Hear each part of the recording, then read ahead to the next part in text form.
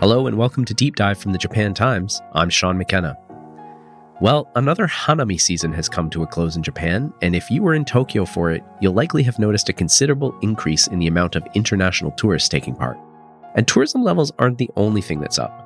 2 weeks ago, it was announced that the number of foreign residents in the country rose 11.4% from a year earlier, hitting a record high of 3,075,213 people. According to the Immigration Services Agency, that total included around 760,000 people from China, the largest group by nationality, 490,000 individuals from Vietnam, and 411,000 from South Korea. While Japan has a reputation for being reluctant on immigration, these numbers show that people are still keen on coming here. And in doing so, they're going to have to find jobs and they'll experience Japanese work culture firsthand. That's where Rochelle Kopp comes in. She works with Japanese businesses here to advise them on Western work culture and vice versa. And she writes a column for the Japan Times on issues non-Japanese employees face in Japanese workplaces.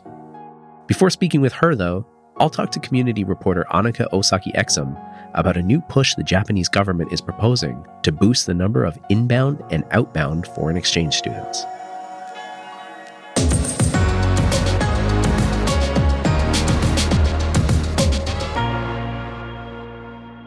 Annika, welcome to Deep Dive. Hi, Sean. Thank you for having me. Last week, you wrote an article titled, "Japan Makes a Renewed Push to Internationalize Higher Education." What is this push that the government's proposing? So the bottom line is that the government wants to increase international educational exchange.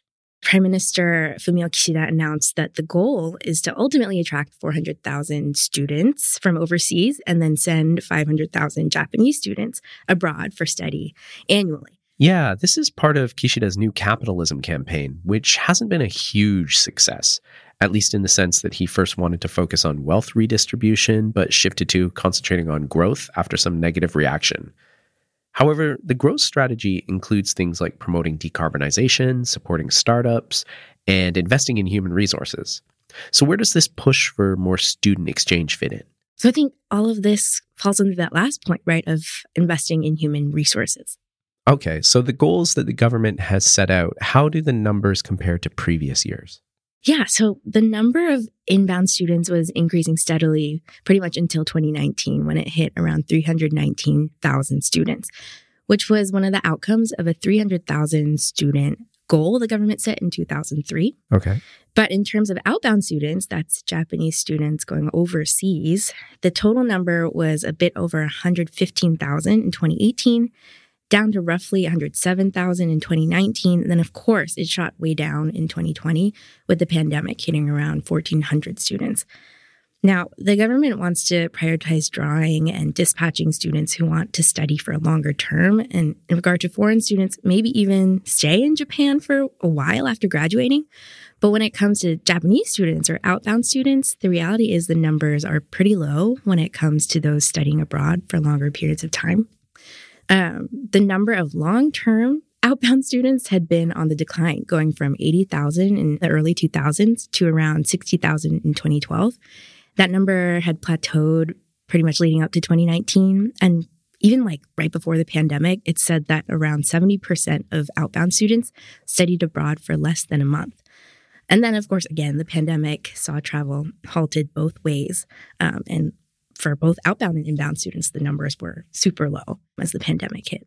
Right. So travel was halted, and Japan's border restrictions held out longer than most countries, which upset inbound foreign students and the community of educators more generally. Is that correct?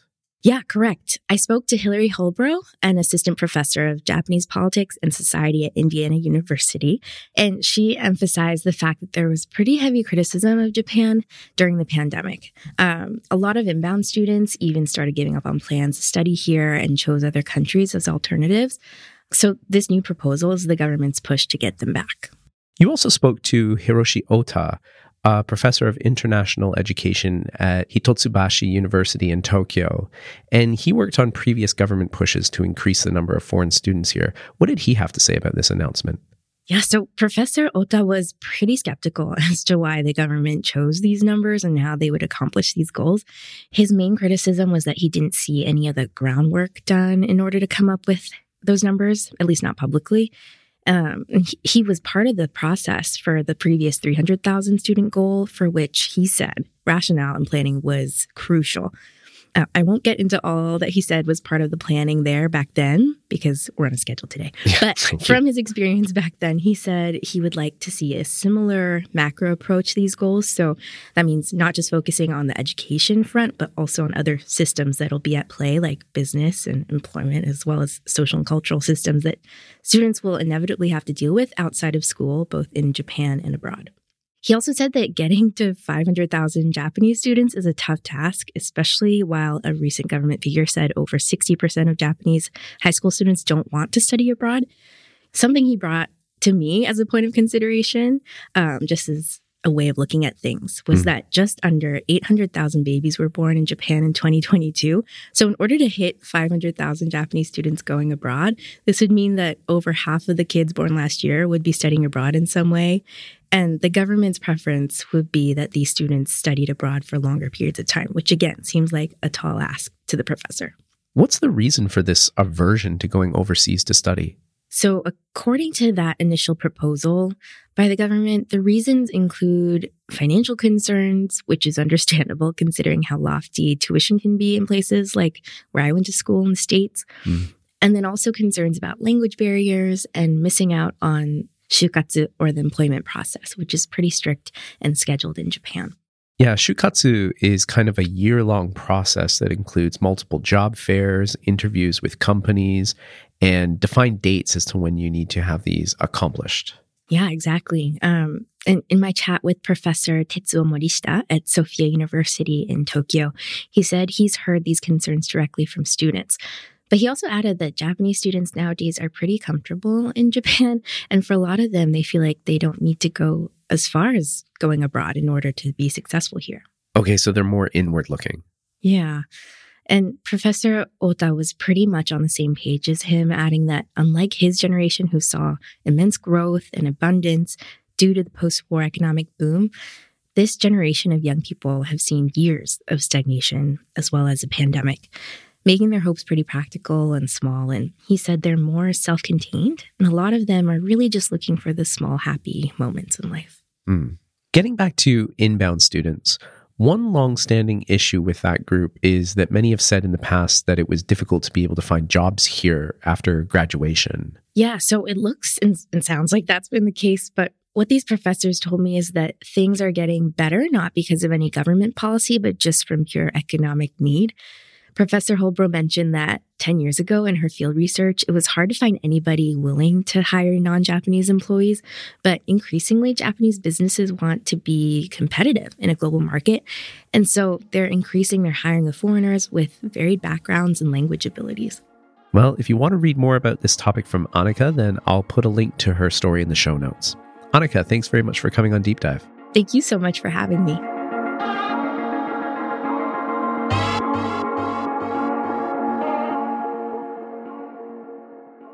Rochelle Kopp is the managing principal at Japan Intercultural Consulting and works with Japanese companies that start operations overseas and overseas firms that expand into Japan. At the start of 2019, however, she began writing regularly for the Japan Times with advice and explanations on how to deal with Japanese corporate culture as a non-Japanese employee. Rochelle, thank you for joining us today. Thanks so much. Thanks for having me. Rochelle, I've learned a lot from your contributions to the Japan Times about navigating this country's work culture. The pandemic saw you switch your focus to other subjects, as many workers were prevented from coming into Japan. But you're back in the pages this week with an article titled Help Wanted, the Sleeper Agent of Change, which talks about the recent big tech layoffs overseas and how Japan may try to benefit from them. What made you want to write about this? Well, speaking to the Financial Times, Hitachi Chief Executive Keith Kojima said that this could be a quote-unquote big opportunity for Japan to snatch up laid-off workers who may want to try living and working in Japan or working for a Japanese company. And, Japan is a country that obviously lots of people want to visit here, but also a lot of people are interested in living here. My base in the U.S. is Silicon Valley, and a lot of people there are very enamored with Japan and see it as a place, it'd be fun to try and live there. Okay, so in your piece, actually, you refer to them as agents of change. So what do you mean by that? Well, a lot of Japanese companies now want to be getting into the digital era and be updating what they're doing more innovation, and they see hiring people from outside Japan as a way to accomplish that goal. Okay, you also say that while this idea sounds great coming from a top executive like Kojima, anyone who comes over may find resistance in other areas of the company. Can you explain that a little bit for us? Oh, certainly. So while the people at the top of the company or in HR might have this great kind of idea and concept of we're going to bring people in and they're going to spark innovation. Well, the sparking of innovation often comes from different cultures colliding, and that's not always a lot of fun for everybody. And also the middle management or the people who are going to be working directly with these new hires, they didn't necessarily ask for anyone to come in and shake up their world, and they might be resistant to that. Okay, why wouldn't they want to change in line with the ideas that are coming from above? Because they're not necessarily getting a clear goal from above of here's what you need to change. Right. And there's a lot of nervousness if we do things differently than we've done it before. Things might not go well. I might get blamed. I might get in trouble. There might be a problem. There's a lot of nervousness about that. So it can't just be a kind of blanket kind of goal or a vague goal that someone wants to kind of push on the rest of the company. It's up to the top execs to kind of explain this a little bit more to the other people in the company. Yes, that's true. Unfortunately, I don't see them doing that very often. It often remains at that more vague kind of level. Okay, so knowing this in advance, is there anything a prospective agent of change can hammer out in the interview process to try to ensure that they'll be able to do their job when they get here without interference? Not to be really honest, not really. Okay. First of all, are you even interviewing with the actual people that you're going to be working with? A lot of times in Japanese companies, you're not. You're only talking with someone in HR. Also, in the interview process, and this is true anywhere, people want to make it sound good. Right. And it's hard to get into the details of how exactly am I going to do my work. Okay, so what should those people do then? Well, just like if you were working for a Western company, you have to understand your corporate culture and you have to understand the way things are done in that firm. And in Japanese companies, that can be a little bit more complicated because their corporate cultures are going to probably be more different than what you're used to. But you want to understand, how does the company get things done? How do you make a proposal? How do you get buy-in for that proposal? How do you get that proposal adopted? What is it that the company is trying to do, and how can you connect what you're doing to that overall initiative? And how do you sort of create relationships with the right people in order to push things forward? Okay, so you kind of explain in the article, okay, so that's the process for making a proposal, learning what themes the company is pursuing, and then kind of knowing who to speak to. And I think you use the term nemawashi in your piece. Can you explain what that means? Certainly. So nemawashi is a really interesting term in Japanese business. It's originally from the world of gardening. Oh. And ne is root and mawashi means go around. And it's a technique that's used when transplanting trees. If you just take a tree and just dig it up all at once and dump it in another place in the garden, it's often going to go into shock and die. Right. So Japanese gardeners came up with a technique for working around the roots and sort of clipping them carefully and binding them and getting the tree ready to be moved and doing it over a period of time so it's not so much of a shock. Huh. And so in Japanese business, they started to use the term for people who would go and talk to each key decision maker one-on-one and get them on board. Right. So it's like you're going around to the roots of the tree, getting the tree ready. You're getting the organization ready. All right. So nemawashi is a key skill for any agents of change to have if they want to make an impact. Yes, exactly. And again, it's going to take a little while to do that, but it's absolutely not impossible. And once you figure out the way to get things done in your organization, you can be very effective and you can make things happen. You'll need to also be building up some goodwill and a track record that people aren't going to automatically trust you or take your word for things. They need to get to know you, and you have to build up your credibility. Right. And that's by doing good work and also building relationships with people.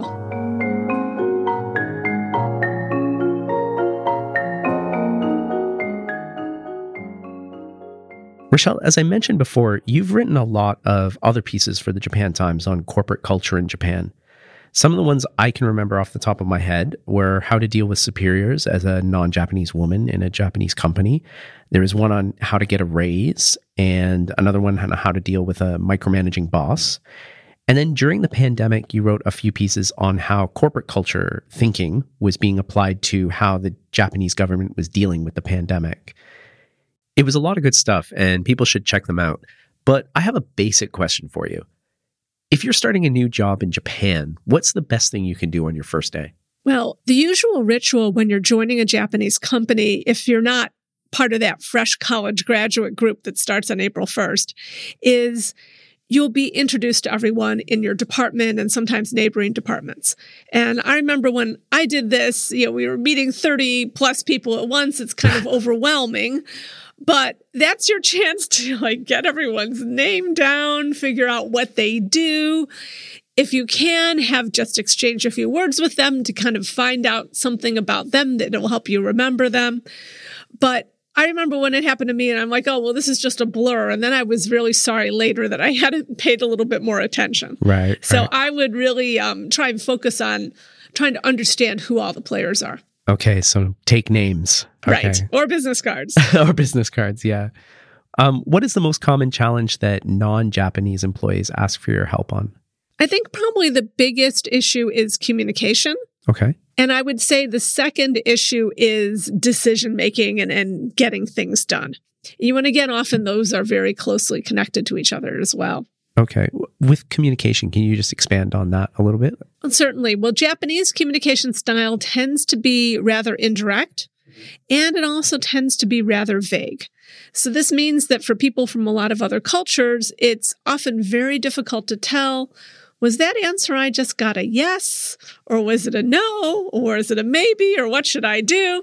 Deciphering the messages that you're getting can be often challenging. Okay. You also work with a lot of Japanese companies who are going overseas. So I'm going to ask that question again, but let's switch the roles around. What is the most common challenge that Japanese businesses have in dealing with a majority non-Japanese workforce? Well, it's really the mirror image on the communication side, because for Japanese companies, when they're dealing with non-Japanese employees, they have to be a lot more clear and a lot more explicit about things than they would need to be in Japan. In Japan, there's this idea of ichiiba juoshiru, which is if someone tells you 10%, you're going to be able to figure out the other 90%. Right. And Japanese are really good at this. It's reading between the lines or kukyo yomu. There's lots of different words for this in Japanese, and it's part of Japanese culture. But for people from a lot of other cultures, if you want us to know all 10, you have to say all 10. Right. And so for Japanese, so many times when they go outside Japan, they tell me, oh, well, they didn't get what I was trying to say. And then often they realize, well, maybe I wasn't clear enough. Okay. And sometimes I help them to realize that that's what the issue was. But learning to put more things into words rather than having it be an implicit assumption, that's often a big challenge for Japanese because it's not something that they need to do in Japan. So it's not a skill that they build in Japan. Also, they're usually doing it in English. So they're doing it in their second language where you're going to be more limited in your communication ability. So it's kind of a double whammy there. Interesting. Finally, if you're living and working in Japan, then before long, you're going to get involved in the community. And you've picked up a side issue that you're working on regarding trees being cut down in Tokyo. Do you want to tell us a bit more about that? So I've become a tree hugger in my spare time, and I've been working to call for revision of the redevelopment plan of Jingu-gayen. Okay. So Jingu-gayen is the large park area that's next to the new National Stadium, and it has the Jingu Stadium baseball stadium. It has the Chichibu-no-miya rugby stadium. It has a second baseball stadium / golf practice center, batting domes, indoor ball courts, some cafes.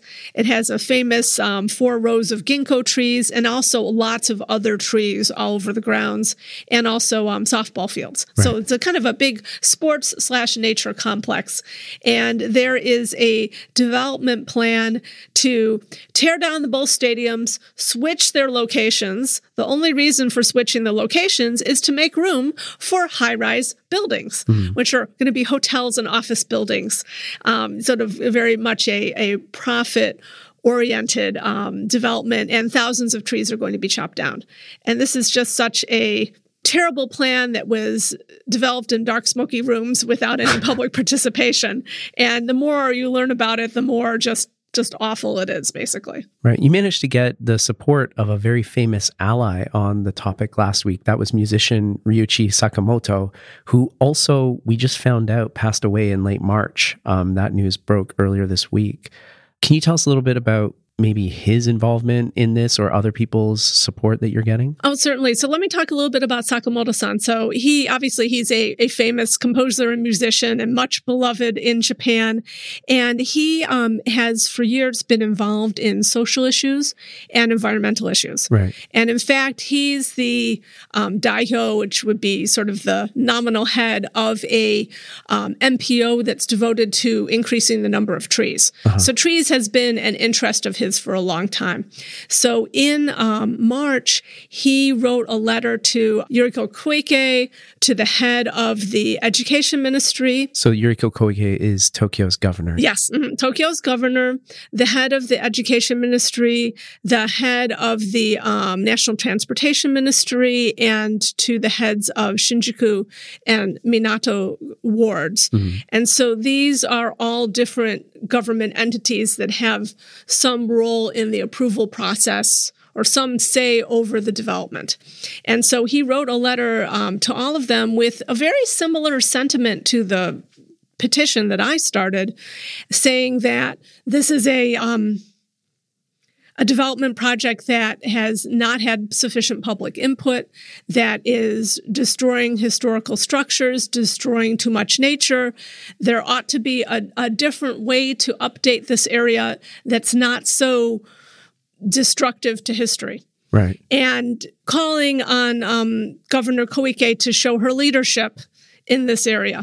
And so that gained a lot of attention in the Japanese press because he is such a beloved figure. And he kind of, even when he made the statement, he said, I'm too weak to even make music anymore. I'm not in good shape. But I felt like I had to say this or I would regret not having tried to do something. Wow. So, and he passed away, and a lot of people said, wow, well, this was basically his dying wish. Yeah. And people are, again, paying a lot of attention to this. And, I have to think he did that on purpose. Yeah. I think he was very ill, and I think he knew he didn't have much time left. And again, he had throughout his life tried to make his impact on various issues. And there's a quote that I saw of him that he had said at one point, if I don't speak out, I feel stressed. I feel like I need to raise my voice on things. So that was a big kind of part of his personality, and he did that on this as well. Yeah, he'll definitely be missed. If people want to find out more about this project, where is the best place for them to go? Let's see. So you can always catch me on social media. I'm on Twitter at Japan Intercult, which is a abbreviation for Japan Intercultural, my company. You can get me on Facebook or LinkedIn. Also, I have a petition on change.org for opposing the Jingugayan redevelopment plan. Okay, we'll put those links into the show notes. Rochelle Kopp, thanks very much for coming back to Deep Dive. Okay, thank you. Thanks again to Rochelle and Annika for joining me on Deep Dive. I'll put links to their articles and socials in the show notes. Elsewhere in the Japan Times this week, we mentioned it in the chat with Rochelle, but this week we learned of the passing of Ryuichi Sakamoto of Yellow Magic Orchestra fame. He was also the first Japanese musician to win an Oscar for his work on the 1989 film The Last Emperor. Culture writer James Hadfield has written a fantastic tribute titled The Unyielding Spirit of Ryuichi Sakamoto. I definitely recommend checking it out. And Sakamoto's passing comes only a few months after the death of his YMO bandmate Yukihiro Takahashi. Their collective work inspired everything from Japanese pop and indie to New York hip-hop and Detroit techno.